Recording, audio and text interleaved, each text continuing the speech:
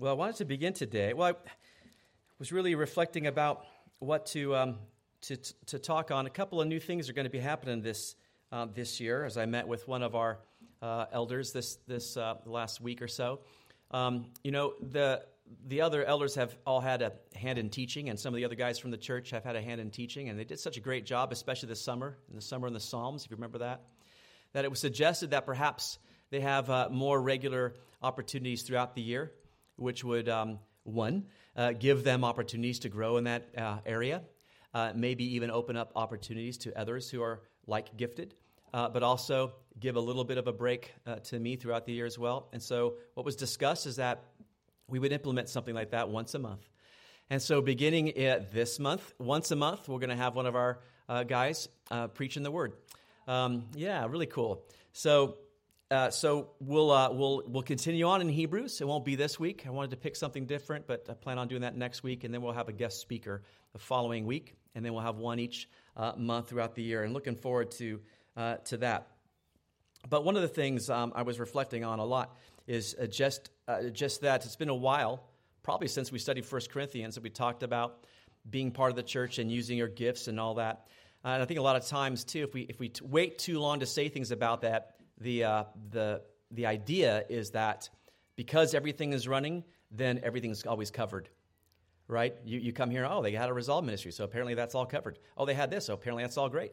And there's no place for me to use my gifts. And never do we want people to feel that way here, because everyone in this church is here because you're meant to use your gift that God has given you. And so we want you to be doing that. And so one of the things I wanted to communicate was, there are opportunities this year that you can be part of serving. And so just let us know what the Lord has laid on your heart. But I will also give you a couple of places that you could maybe even pray about.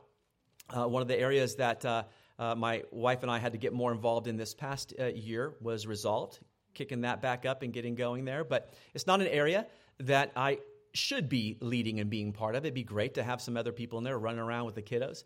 Not just because I don't want to or anything, but because others may have that gift and desire to do that.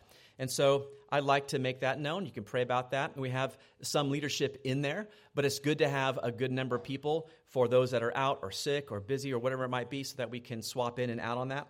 And Resolve just meets every other Friday throughout the year. And so that's one area I'd like you to consider, if you would. The other area is really particularly to our men. You've seen these men come up and teach and whatnot, and that's just because in various scenarios where I've been with them, I've been able to see that they have a gift in the teaching area. But maybe you feel you have that gift and haven't been able to express it or show that. Talk to me. Love to meet with you about it, because we want our men solid teaching in the Word, and so we certainly want you to be part of that. I would say also, kids ministry, they always need help there. You can talk to Rob and Ruth about that. You have to do background checks and those things, but it's really important ministry. And then we have hospitality, and we have greetings, and we have welcome table, and we have lots of areas that people can be involved in. And one of the big ones that's going to be undergoing some changes this beginning of the year will be our sound and audio visual. This computer is basically dying. We've had it for about 12 years. We've purchased a new one. We're upgrading the software to a new Pro Presenter. We'll be doing a training with Steve Vickery in Oxford because he's learned everything there is to know about it, so it'll be a lot easier to learn from him. And we want to get a good, solid crew of people to do that because, as you know, some Sundays I need to be free not to be here, traveling or whatever it might be, and we want to have a good number of people who know how to operate those kind of things. If you're gifted in that area, let me know. We'd love to get you to be plugged in and part of that. And that made me think more about the church and what we're to be doing. And we're coming into a new year. And maybe you've kind of felt sort of disconnected this year and you want to get involved more. Those are some ways to do it. But other ways are really how we pursue the faith and how we pursue Christ. And I was looking at Paul's letters. And, Paul, he uses many illustrations, doesn't he, to communicate Christian living. He knew how to use illustrations to do that in a creative and effective way. He talks about the military in a way, doesn't he, to sort of communicate it. You need to put on the full armor of God. And so you get this idea of there's a battle. And we just sang about that. We also have the idea of agriculture. he'll bring into things, where he says, whatever a man sows, that he's going to reap. And he uses agriculture in 1 Corinthians 3 as well. In fact, he uses two illustrations there. And I want to begin there in 1 Corinthians 3. If you want to turn there, you're welcome to do that, 1 Corinthians chapter 3. But here he uses two illustrations. He uses agriculture, and then he transitions into architecture, speaking about Christian living. And this is what he says in 1 Corinthians 3, beginning in verse 11. He's talked about agriculture up to that point, about he who plants and waters are one, and he talks about the increase that comes from that. And then he transitions to this idea that we're a building. And in verse 11, he says, "For no other foundation can anyone lay than that which is laid, which is Christ Jesus. Now, if anyone builds on this foundation with gold, silver, precious stones, wood, hay, straw, each one's work will become clear, for the day will declare it, because it will be revealed by fire. And the fire will test each one's work, of what sort it is. If anyone's work which he has built on it endures, he will receive a reward. If anyone's work is burned, he will suffer a loss, but he himself will be saved, yet so as through fire." So here we have this idea of building upon what Jesus has already begun in your life. That there's something to be added to it. Yes, Jesus does an initial work, but there's things that need to be added to it. And I think Paul wanted to offer some encouragement to this church. You remember the church in Corinth was a carnal church. He wanted to provide some motivation to them to start contributing to the work of God, because they were hindering the work of God, weren't they? So what was the motivation? The motivation was the future judgment of believers' works. The works that they did in Christ, whether they were worthy of reward, whether the way they were living their lives was actually worthy of recognition from Jesus Christ as worthy of something as a reward. And it's enveloped within the ultimate objective, obviously, of glorifying God in our lives. The Lord does desire to reward our works. It's pleasing to him to do that. So to desire to stand before Jesus, to desire to receive a reward, to desire to hear those words, "Well done, good and faithful servant," that should be good motivation for each of us. And I guess my question would be, do you desire a reward? And I think we should all say, well, yeah, I don't want to stand before Jesus and then be given nothing. We want to stand before him and have done a good job with our lives, because our lives aren't our own. He purchased us for a purpose. We saw the verse at the end of the slideshow we showed last night, and don't worry if you missed out last night, we're going to show it again at the end of today. But we are his workmanship, created in Christ Jesus for good works. We're created to do those things which would bring honor and glory to him. But the truth is, we lose motivation, don't we? We get discouraged. We start good at the beginning of the year. That's what the whole New Year's resolutions is about, right? And then on day 2, we're done. It just gets difficult. And I want to encourage people to push on. And I want to use another one of Paul's epistles for this, and it's Philippians. So turn to Philippians chapter 3, and this is where we'll pretty much stay today. Philippians chapter 3, I read from the passage earlier. In this passage, Paul uses another illustration to communicate some essential elements that are necessary for Christian growth, for staying the course of faith. And it's not agriculture, it's not sort of the military, it's athletics, sports. And so in Philippians chapter 3, verses 12 to 16, I'm going to read it again. I only read to verse 14, but we're going to go all the way through 16 today. He gives us some essential elements here. So let me read it. It says this in verse 12, "Not that I have already attained or am already perfected, but I press on that I may lay hold of that for which Christ Jesus has also laid hold of me. Brethren, I do not count myself to have apprehended, but one thing I do, forgetting those things which are behind and reaching forward to those things which are ahead, I press toward the goal for the prize of the upward call of God in Christ Jesus. Therefore, let us, as many as are mature, have this mind. And if in anything you think otherwise, God will reveal even this to you.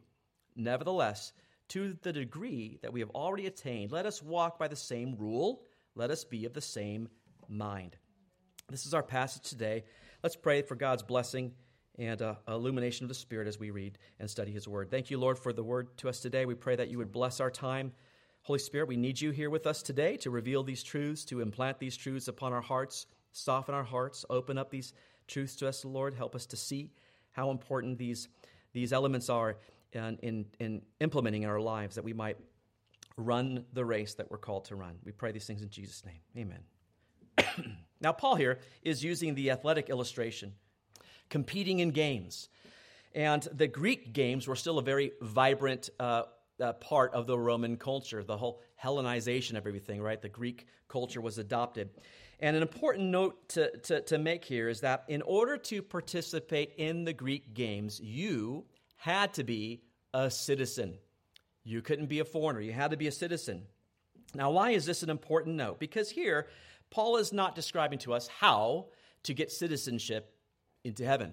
That's not what he's talking about. And the reason is we already are citizens. In fact, later on in this, if you just skip ahead to verse 20, you'll see that. He says, "For our citizenship is in heaven, from which we also eagerly wait for the Savior, the Lord Jesus Christ." You're not trying to gain citizenship into heaven. The Christian life is not trying to earn salvation, to be good in order to gain those things. You are a citizen. Praise God. That's where our citizenship is, and that we cannot lose that. Okay? So this is not a salvation issue. The issue is reward. That's the issue. We're not competing against one another. That's not the issue either. Okay? We are each individually in our own track. We're each individually running the race of faith, which in a sense looks different for each of us because we have different things going on in our lives, okay? But we're not I'm not trying to beat you and you're not trying to beat me. We're all running the same race. And that's really the idea here. It's winning the race. And that's what I want to speak to you about today. There are essential elements for winning a race. If you were a runner, you would understand that if you really wanted to win a race, there would have to be some essential things to implement. The same is true in the Christian life. We cannot just sit back and go, well, okay, let's see what happens. There are some specific things that need to happen. And here Paul describes them. There are five essential elements for winning the race. And I want to begin with the first one. The first one is this. It's going to sound weird, but it's dissatisfaction. Dissatisfaction. But you'll see it for yourself. Look at verse 12. "Not that I have already attained or am already perfected, but I press on that I may lay hold of that for which Christ Jesus has also laid hold of me. Brethren, I do not count myself to have apprehended." The first essential element is this: don't be satisfied with where you are in your spiritual walk. That is spiritual apathy. That is for people who say, I've done it. I did that part of my life at some point. You know, I read the Bible through once, maybe I read the Bible through for 20 years straight. But, I've done that, been there, done that. I've reached a plateau. That is never the case with the Christian life. Let me just tell you right now, you will never have arrived. I have not arrived. You arrive when you see Jesus face to face. That's when you arrive. The race is all the way up until then. And so you have to be dissatisfied with where you are. Now, I don't mean you go like, I hate my life. That's not what we're talking about. But what I'm saying is that we look at our lives, we honestly evaluate ourselves, and we go, where do I want to be now? How much more growth should I have? Well, you know what we often do? We often compare ourselves to other Christians who are doing worse than us. We go, all right, well, hey, I'm a star. All right, I am just stellar here. Listen, don't compare yourselves with other Christians in front of you or behind you. Compare yourself with Christ. Because if you compare yourself with Christ, you're always behind and always looking forward. And that is the idea, looking forward to Christ. Notice what he says in verse 12. I've not already attained, lambano. I've not been given this prize. But then in verse 13, he says, I do not count myself to have apprehended. It's a version of that word, katalambano.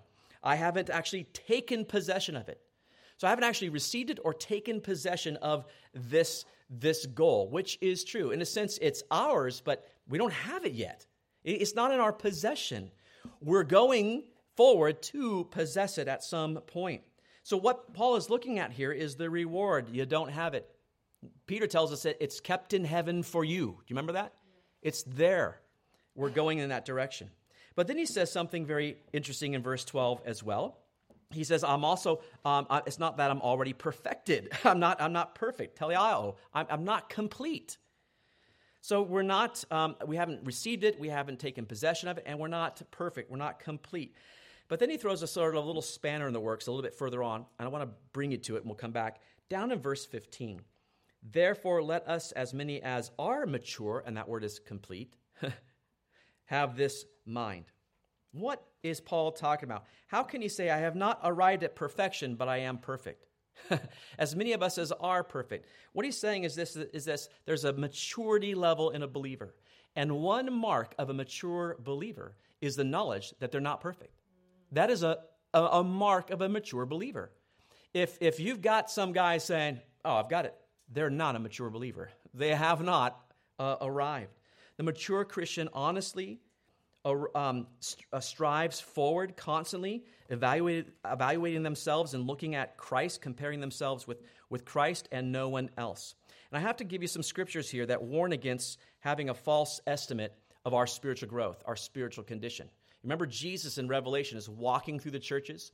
They've evaluated themselves, haven't they? They've determined where they are in their spiritual growth. And Jesus comes to say, well, I don't think so. In the church in Sardis is in Revelation chapter 3. They think they're alive and they're vibrant. But Jesus comes in and says what? No, actually, you're really dead. In verses 1 to 2, he says, and to the angel of the church in Sardis write, these things says he who has the 7 spirits of God and the 7 stars, I know your works, that you have a name, that you are alive, but you are dead. Be watchful and strengthen the things which remain that are ready to die. For I have not found your works, what? Perfect before God. No church is perfect. No Christian is perfect. And if you don't honestly evaluate yourself, there's a great danger in having a false estimate. Jesus comes in and says, hold on, I see a whole different thing here. The church in Laodicea in Revelation 3, right? They think they need nothing, but really Jesus says, you need everything. In verse 17, because you say, I am rich, have become wealthy, have need of nothing, and do not know that you are wretched, miserable, poor, blind, and naked. You think you'll have it all, but you actually need a whole lot. But it can go the other way too. The church in Smyrna was the opposite. In Revelation 2:9, they thought they were poor, but Jesus saw something else. He said, actually, you're really rich. You're really rich. You can go the other way as well. You can falsely look at yourself and estimate for the better or for the worse. In Revelation 2:9, he says, I know your works, tribulation and poverty, but you are rich. See, they were looking at the outward. He says, but I see some gold inward here. So making ourselves better than we are, like Sardis and Laodicea, not good. But also making ourselves worse than we are, like Smyrna. There's a danger there too. So an honest biblical evaluation of our spiritual selves should lead us to press on. That's what he says, press on. We're going to look at that word a little bit later. Why do we press on? That I may lay hold of that for which Christ Jesus has also laid hold of me. Well, what purpose has Christ Jesus laid hold of you? What do you think? He's laid hold of us. Why? Why has he laid hold of us? There's a purpose in that, isn't there? And 2 Corinthians 3:18 gives us a good picture of this. But we all, with unveiled face, beholding as in a mirror the glory of the Lord, are being transformed into the same image from glory to glory, just as by the Spirit of the Lord. What purpose do you have here on earth? What's the chief end of man? To glorify God and enjoy him forever. And so you are being transformed into that thing that will ultimately glorify him forever. Glory to God should be a huge motivation. Glorification. And here's the thing, we cannot glorify ourselves, can we? We can't do that. I can't glorify myself, but we can move down that road toward it in that progress called sanctification, right? That's how we're moving toward that. In Romans 8:29-30, well, Paul makes it clear who really does this. For whom he foreknew, he also predestined to be conformed to the image of his Son, that he might be the firstborn among many brethren. Moreover, whom he predestined, these he also called. Whom he called, these he also justified. And whom he justified, these he also glorified. In God's eternal mind, his omniscient mind, it's all done. You have been glorified. From God's perspective. From man's perspective, we've got a long way to go, folks. We got a long way to go. And so we want to continue in that race, but it begins with a dissatisfaction. We cannot get to that spiritual, apathetic position of, I've got all I need. I don't need to grow. You need to constantly be evaluating yourselves and be honest about it. One way to do that, if I can just honestly help you, get someone that's a discipleship partner. Have someone involved in your life. My wife has had the same person discipling her for years, and never, she told me this week, never have they actually sat down and had a formal discipleship. Never going through a book, never studying this. But this woman has been in her life for years and years and years, and she can sit down and honestly say, here's what I'm thinking. Am I wrong? Am I right? And this lady's able to say, hey, let me guide you here. That is so important. Every single one of you should have that person. Every one. So approach them. Seek that person out and say, I need that person in my life, because what that helps you do is to see the direction you need to go. You're right. I've got some growth to do. The second point, so be dissatisfied with your spiritual growth. Second is devotion. Devotion. You find this in verse 13. Moving on. The second part of 13, because we saw, he says, I do not count myself to have apprehended, but one thing I do, forgetting those things which are behind and reaching forward to those things which are ahead. Now, this is really important. One thing. One thing. You know, one thing, that's an important phrase for the Christian life. You see it a lot. One thing. You remember the self-righteous, rich young ruler? I mentioned him last week or the week before that. Came to Jesus. What's the one thing I must do to inherit eternal life? Do you remember Jesus' answer? I have it for you. It's Mark 10:21. Then Jesus, looking at him, loved him and said to him, one thing you lack. Go your way, sell whatever you have, and give to the poor, and you will have treasure in heaven. And come, take up the cross, and follow me. The man said, I've obeyed the law, I've kept the commandments, I've done all these things. Jesus saw all through that. He says, you don't have devotion. There's one thing you lack. Sell everything. You're devoted to your riches, you're devoted to your life, sell it all, follow me. And he wasn't willing to do it because he lacked the one thing. Remember Martha? Martha and Mary. Martha was distracted, right? She was troubled and worried about many things, and she went to Jesus criticizing her sister, tell her to help me. How did Jesus respond to Martha? Jesus answered and said to her in Luke 10:41, Martha, Martha, you are worried and troubled about many things, but one thing is needed, and Mary has chosen that good part, which will not be taken away from her. She was busy. She was doing a lot for the Lord, but she wasn't sitting at the Lord's feet. There was one thing that was missing for her. You might remember Jesus healed a man who had been born blind, but he did it on the Sabbath. And so the eyes of the religious leaders, he was a sinner because he had done it on the Sabbath. And so they wanted the man who had been healed to admit that Jesus must be a sinner, not a prophet, because he had done it. And this was the man's response in John 9:25. He answered and said, whether he's a sinner or not, I do not know. One thing I know, that though I was blind, now I see. You can't deny that work. God did something. So one thing is needed for us. You know, Christians were involved and we're distracted. Well, everyone is really, by too many things, to be honest. We're just too many things going on in our life.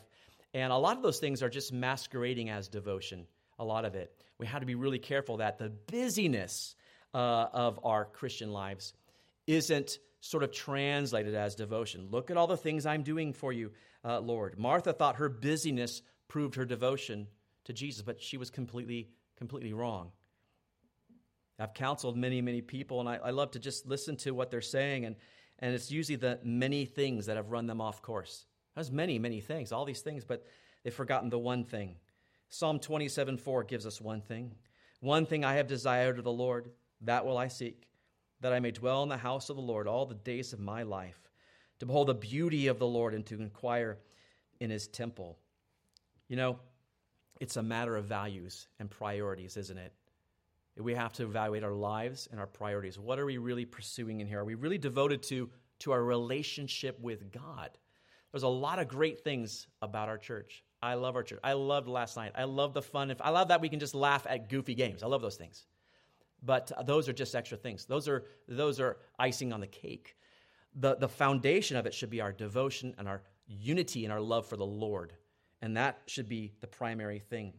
Jesus told us what the one thing is in terms of priorities in Matthew 6:33. But seek first the kingdom of God and his righteousness, and all these things shall be added to you. We seek that first, and we leave the rest to the Lord. So, be dissatisfied with your spiritual condition. be devoted essentially to Christ and Him alone. Those are essential elements for winning the race. The third is direction. And that's in 13, the last part of verse 13. One thing I do, forgetting those things which are behind and reaching forward to those things which are ahead. We forget the things that are behind. We reach forward. Could you imagine trying to run a race and constantly looking behind you? I mean, you lose, but you also probably stumble and fall. We're told here that we're to forget those things that are behind. That word forgetting is a really long word to say in the Greek, but it's epilanthanomai, okay? And it means to no longer care for. It doesn't mean you've had your mind erased. I'm not a fool. I understand that. People have had hard things in the past. And so when the Bible says you need to forget those things, they're not saying, oh, you need to have a sudden, blackout on those things. And that's not it. What it means is you don't care for those things anymore. Those things have no impact on your life anymore. The verse we read in Hebrews, when God says there are sins and iniquities, I will remember no more, doesn't mean that God just suddenly has a lack of memory. What it means is that He no longer holds those sins against you. He no longer cares about those sins, which is incredible because God cares a lot about sin. But He no longer cares for those sins. We can't erase our memories. We can no longer allow those past memories to affect us by changing. We can allow them, to affect our memories by changing their meaning. We change what those mean to us. We have a different eternal perspective. And you might remember this in Joseph's life. I mean, if you look at the life of Joseph, I wish we had some more, enlightenment in terms of what Joseph was thinking and feeling a lot of times. You don't really get that, do you? Oh, all right, I'm in jail. This is great. No, he's not saying that. But then he sees an opportunity. Oh, there's a way I'm going to get out of this. This is going to be great. And it doesn't happen, right? So he's there again. You wish you could just see a prayer. Lord, why? Why are you doing this to me? And over again, he's just troubled. Did God have a different plan? He did, right? In Genesis 45, I just want to read you to, because I want you to hear his perspective later, after those events in life. Those events were real. They were there. They happened. His brothers were harsh to him. They treated him unfairly. But then he was in a new position, and he had an eternal perspective. He was able to look back and see what God had done. So those things in the past now had a new meaning. They didn't go away, but they changed his perspective on what God was doing. In verses 1 to 15, Joseph could not restrain himself before all those who stood by him. Remember, his brothers are before him. He cried out, "Make everyone go out from me." So no one stood with him while Joseph made himself known to his brothers. And he wept aloud. And the Egyptians in the house of Pharaoh heard it. And Joseph said to his brothers, "I am Joseph. Does my father still live?" But his brothers could not answer, for they were dismayed in his presence. And Joseph said to his brothers, "Please come near me." So they came near, and then he said, "I am Joseph, your brother, whom you sold into Egypt." So what's he start with? The fact. You did this to me. You sold me into Egypt. But listen, he goes on, "But now do not therefore be grieved or angry with yourselves because you sold me here." Why? "For God sent me before you to preserve life." And as you continue to read, he just keeps saying that. Don't worry about this because God meant this. Don't worry about this because God meant this. God was in the picture. So he's saying, listen, I have a whole different view of this now. That was a brutal thing you did to me. But now I recognize that actually, who did it to me? God. God sent me here. So you were unwitting servants of God doing that to me. But God did it to me. Have you looked back at some of the past hardships of your life and said, God did that because of what you see, what fruit you see in your life today? You should, because Joseph did. In Genesis 50, verse 20, this is what he ends with. "But as for you, you meant evil against me, but God meant it for good, in order to bring it about as it is this day, to save many people alive." Oh, wow. Many Christians are shackled by their past, and they're trying to run a race by constantly looking backward. And I'm just going to tell you, you cannot do that. You can't. I'm not telling you to erase the past, but look at that past with a new set of eyes, would you? And look back and say, well, what was God doing in those things? What was he accomplishing? All right? Now, that can be a past regret, a past hardship, but it also can be a past success. That can be bad too. because you can look at that, well, hey, look at that's what I did for God, and there's been no progress ever since. That can be just as bad. I'm going to give you an example in 1 Timothy, if you want to turn there. 1 Timothy chapter 1. Paul had a past. Boy, he had a really checkered past, didn't he? What did Paul think about his past? Verse 12. 1 Timothy 1, verse 12. And I thank Christ Jesus our Lord, who has enabled me because he counted me faithful, putting me into the ministry. Although I was formerly a blasphemer, a persecutor, and an insolent man, but I obtained mercy because I did it ignorantly in unbelief.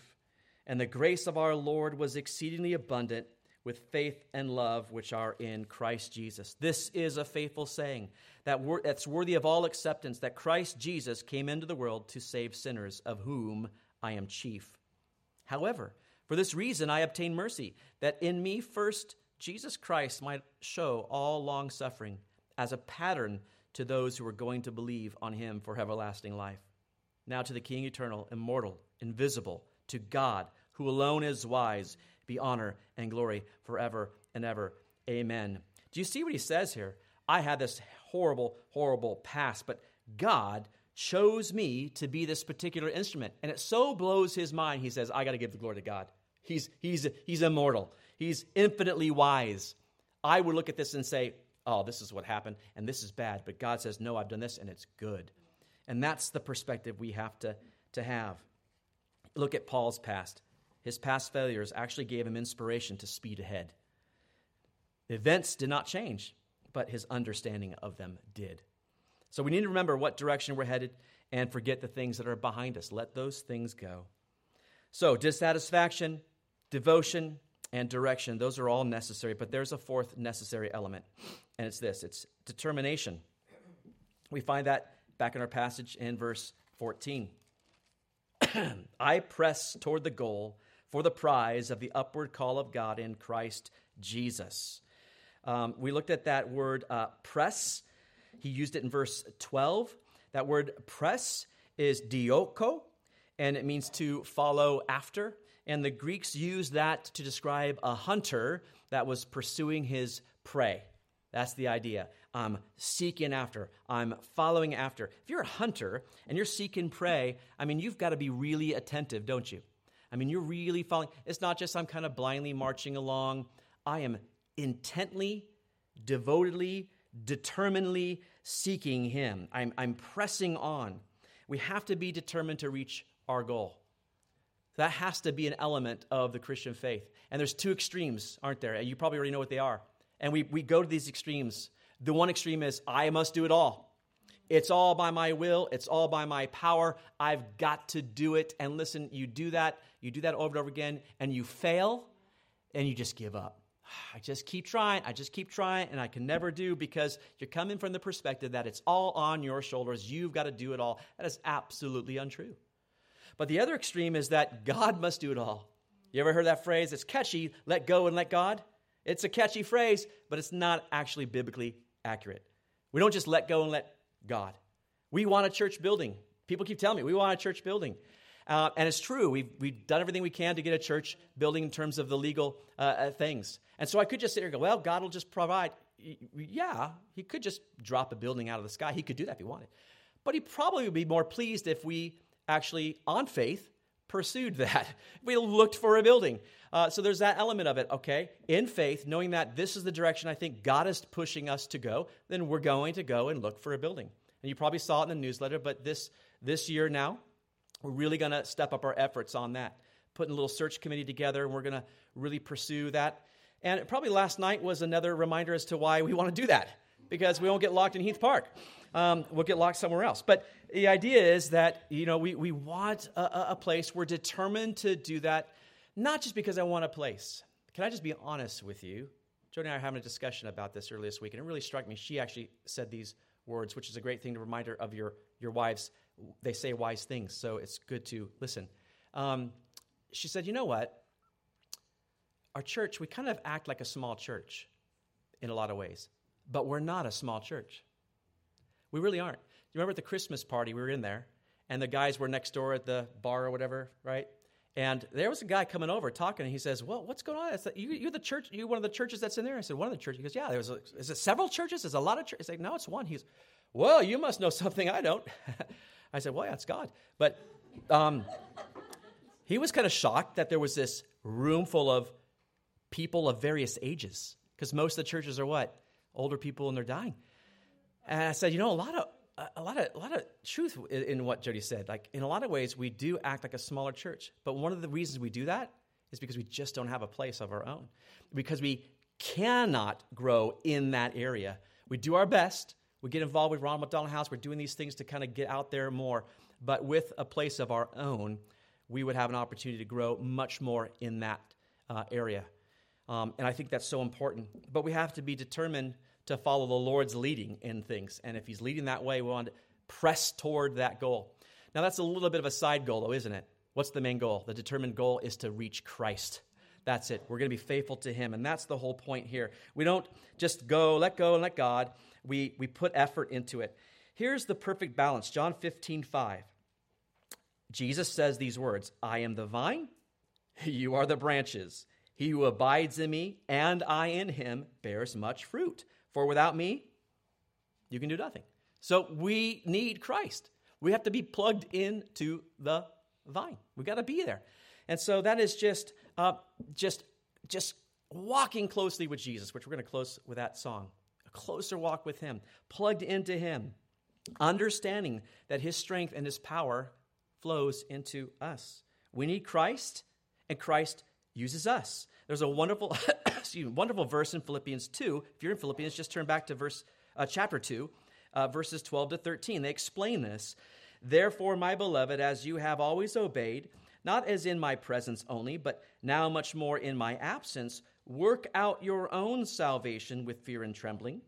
For it is God who works in you both to will and to do for his good pleasure. What a confusing sounding verse. You work out your salvation. You go work it out. I'm glad it didn't stop there, aren't you? Oh, man, I better work out my salvation, and I hope it works out. But it's God who works in you. God works in you. As you work out, as you pursue him, it's God's strength within you working through your efforts, through your pursuit of him. So there has to be that, devotion. There has to be that determination. Basically, I have to say, you have to want Christ. If God just wanted a bunch of robots who blindly followed him, then that's what he could have made. But he gave us a choice, didn't he? He says, you can choose me or you can reject me. And he wants people who choose him, who love him, and who pursue him. We're determined to get Christ. And Paul talks about this in a very specific race illustration in 1 Corinthians 9. He says, do you not know that those who run in a race all run, but one receives the prize? Run in such a way that you may obtain it. That's amazing. You know what? That's the confidence that God gives us. If God's power is working in me to obtain salvation, it means into the eternal reward, I'll get that, then I have complete confidence. Is God going to fail you? God will not fail you. So I have a complete confidence. That's what he says there. So run the race as if you won it. Oh, I got this. Because you're gonna win it. We're to run as if we will win. And guess what? We will. So dissatisfaction, devotion, direction, determination, and one final essential element, and it is discipline. And we find it in verses 15 to 16. And, this is so very important. Verses 15 to 16, therefore let us, as many as are mature, have this mind. And if in anything you think otherwise, God will reveal even this to you. Nevertheless, to the degree that we have already attained, let us walk by the same rule. Let us be of the same mind. Let me break this down. Looking at verse 15 only here, he says, have the mind here of pressing forward and not thinking otherwise, not looking back. That's what he's saying. Your goal is going forward, not looking back, okay? But if any one of you think otherwise, God will reveal even this to you. Well, what is he talking about there? If you are supposed to have the mind, I'm going forward, I'm not distracted by anything, but if you don't, if you begin to think otherwise, God will reveal that to you. Well, how does he do that? Well, it's in Hebrews 12, and I want to read this to you. Hebrews 12, you can turn there if you like. But Hebrews 12 speaks about this. What it's basically saying is getting our eye off the prize, getting distracted, getting off the track, pursuing other things.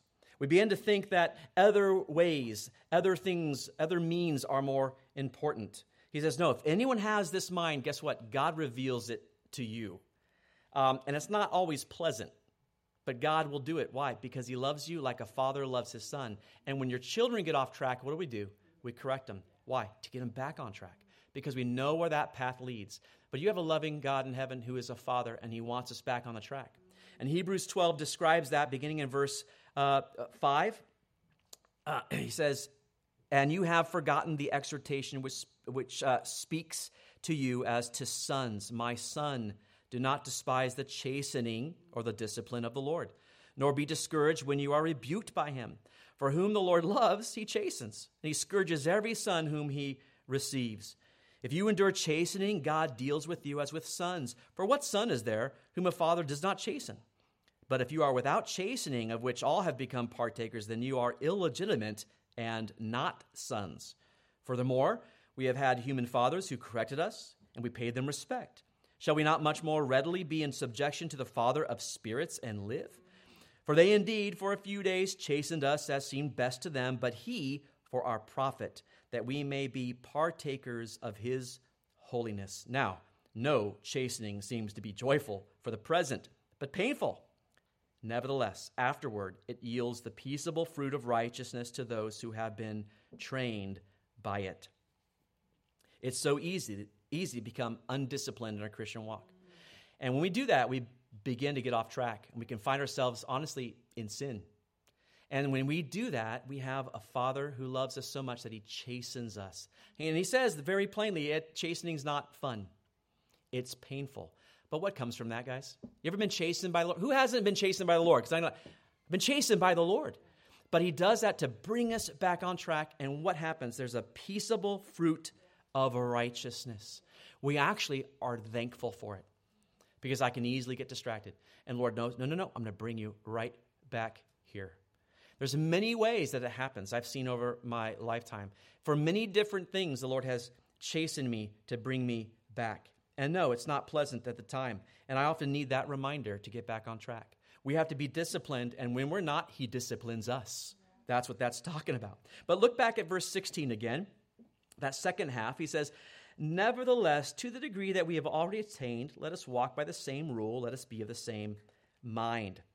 So whatever degree of spiritual growth we have attained or we have arrived at, that's what he's speaking about. He says, wherever you are in your life, because we're all at different places, okay, he says, walk this way. Now, that word walk is an interesting word. It's stoikeo, and it means to proceed in a row or walk in line, to be in line. What is Paul saying here? He's saying, well, keep in line. Stay in that track. Keep committed. Keep disciplined. Paul's directive is for Christians to stay in line spiritually. That's the idea. We cannot get off track there. Keep growing in sanctification and using the same principles that have brought you this far. If you've grown this far by keeping those things, continue to do that. Think about it. If you as an athlete, you break the rules of race, or even for the Greek, the training of that, you were disqualified. The same is true here. And Paul even talks about that when he talks about a race and he talks about receiving the reward. In 2 Timothy 2:5, he says this, and also if anyone competes in athletics, he is not crowned unless he competes according to the rules. Yeah? So that was the reason that Paul disciplined his body. He spoke about discipline quite a bit. He says, I got to be disciplined. Otherwise, he feared being disqualified. You know, a lot of pastors and a lot of people in ministry have been disqualified over the years. I'm not saying they weren't saved, but they got off track, didn't they? They got caught up in sexual sin. They got caught up in this and that, and those things got out in the open. Your sin will find you out. And so they're disqualified from what? They're disqualified from ministry. They're disqualified in some regards to some reward in that race, but not necessarily the loss of salvation. In 1 Corinthians 9:27, Paul says this, but I discipline my body and bring it into subjection, lest when I have preached to others, I myself should become disqualified. He saw the value of his ministry in the lives of others, and one of his motivations was, I don't want to be I don't want to lose my credibility. That's one of the things that tries to keep me in line. I don't want to lose my credibility to you, my relationship to you. I think back to the value of those men in my life early in my Christian walk. If one of those men had stumbled in a way that was grievous, I would have been rocked. That would have been hard for me. And so let that be a motivation too. Why? Because again, going back to what I said earlier, you should be discipling others in your life. There should be people looking up to you, and those people should be looking up to them, and there's just this whole line, right? And so what keeps you in line is I want to have the right example for them, because we're told to follow one another as we follow Christ. We're also told to examine ourselves, to give ourselves an honest appraisal of our spiritual position. Maybe for you, the appraisal is, am I even in the race? Am I even in that? Am I saved, in other words? Do I have faith? Am I in the faith? Do I have eternal life? So in 2 Corinthians 13:5, Paul uses this. He says, examine yourselves as to whether you are in the faith. Test yourselves. Do you not know yourselves that Jesus Christ is in you, unless indeed you are disqualified? So there he speaks about disqualification in the form of salvation. He says there's an examination that you can do to see if Christ is really in you. Examine yourself. You'll know if Christ is working in you or not. He says, unless you've been disqualified from that. If you're indeed in the faith, then you must also examine yourself, but you examine yourself not for your spiritual position, but your spiritual growth. We will give an account to Jesus at the Bema Seat judgment. And Bema is the same Greek word for that place where the Greeks would receive their reward for the race. That's where the Bema Seat judgment comes from. And that's what I read in 1 Corinthians 3 earlier. It's about the rewards given to us by Christ. And so to close here, Romans 14:10 says this, but why do you judge your brother? Why do you show contempt for your brother? For we shall all stand before the judgment seat of Christ. You don't want to look at others and how they're doing. Oh, I can't believe they're doing this poor. You're going to stand before the judgment seat of Christ as well. How are you spiritually? Don't get distracted by others. Look at yourself. It's written, as I live, says the Lord, every knee shall bow and every tongue shall confess. So then each of us shall give an account of himself to God. I want to stress again, that is not for salvation. This is not a judgment seat of condemnation. There's no condemnation for those who are in Christ Jesus, but it is of rewards. What will Jesus say to you? Do you want to hear those words? Well done, good and faithful servant? I sure do. Running this kind of race of faith, you know what? It's an exciting experience. I'd never trade it in. I've never looked back. There's hard things, but it is exciting because the Holy Spirit is working in your life. So can I just end with your ultimate focus? Where do you focus? Where do you begin? Kevin, you gave me these 5 D words. I'm my head swimming. Where do I start? Hebrews 12, which will be there soon enough. Remember, the writer of Hebrews is talking about all these spiritual heroes, isn't he? And he's talking about Noah, and he's talking about Abraham, he's talking about all these guys. And when he's done, he gets to Hebrews 12, he says, therefore, we also, since we are surrounded by so great a cloud of witnesses, all these great people of the past, heroes of the faith, let us lay aside every weight and the sin which so easily ensnares us, and let us run with endurance the race that is set before us, looking unto Jesus, the author and finisher of our faith, who for the joy that was set before him endured the cross, despising the shame, and has sat down at the right hand of the throne of God. You know, we have a cloud of witnesses. We have people in our past that have shown us they've been faithful to God. We have people in our present, right, who are running the race with us. It's so important. He says, therefore, since we have all this fellowship, we have all this help around us, help each other to lay aside the sin that ensnares us. Let's all run the race. He says, but what are we all looking to? One another? Nope. We're all looking the same person, Jesus Christ. He's the author. He's the finisher. But let's do it together, shall we? I am looking forward to this 2023. I honestly am. I'm hoping that you guys pick up Bible reading plans. I hope that you get committed there. I hope you grab someone and say, you know what?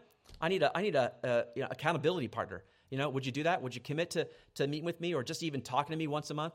So important. We need that in our lives. So I want to encourage you, people. You can do this. I see so much of this happening organically. I don't have to program it. It happens all the time. It's amazing. I love that.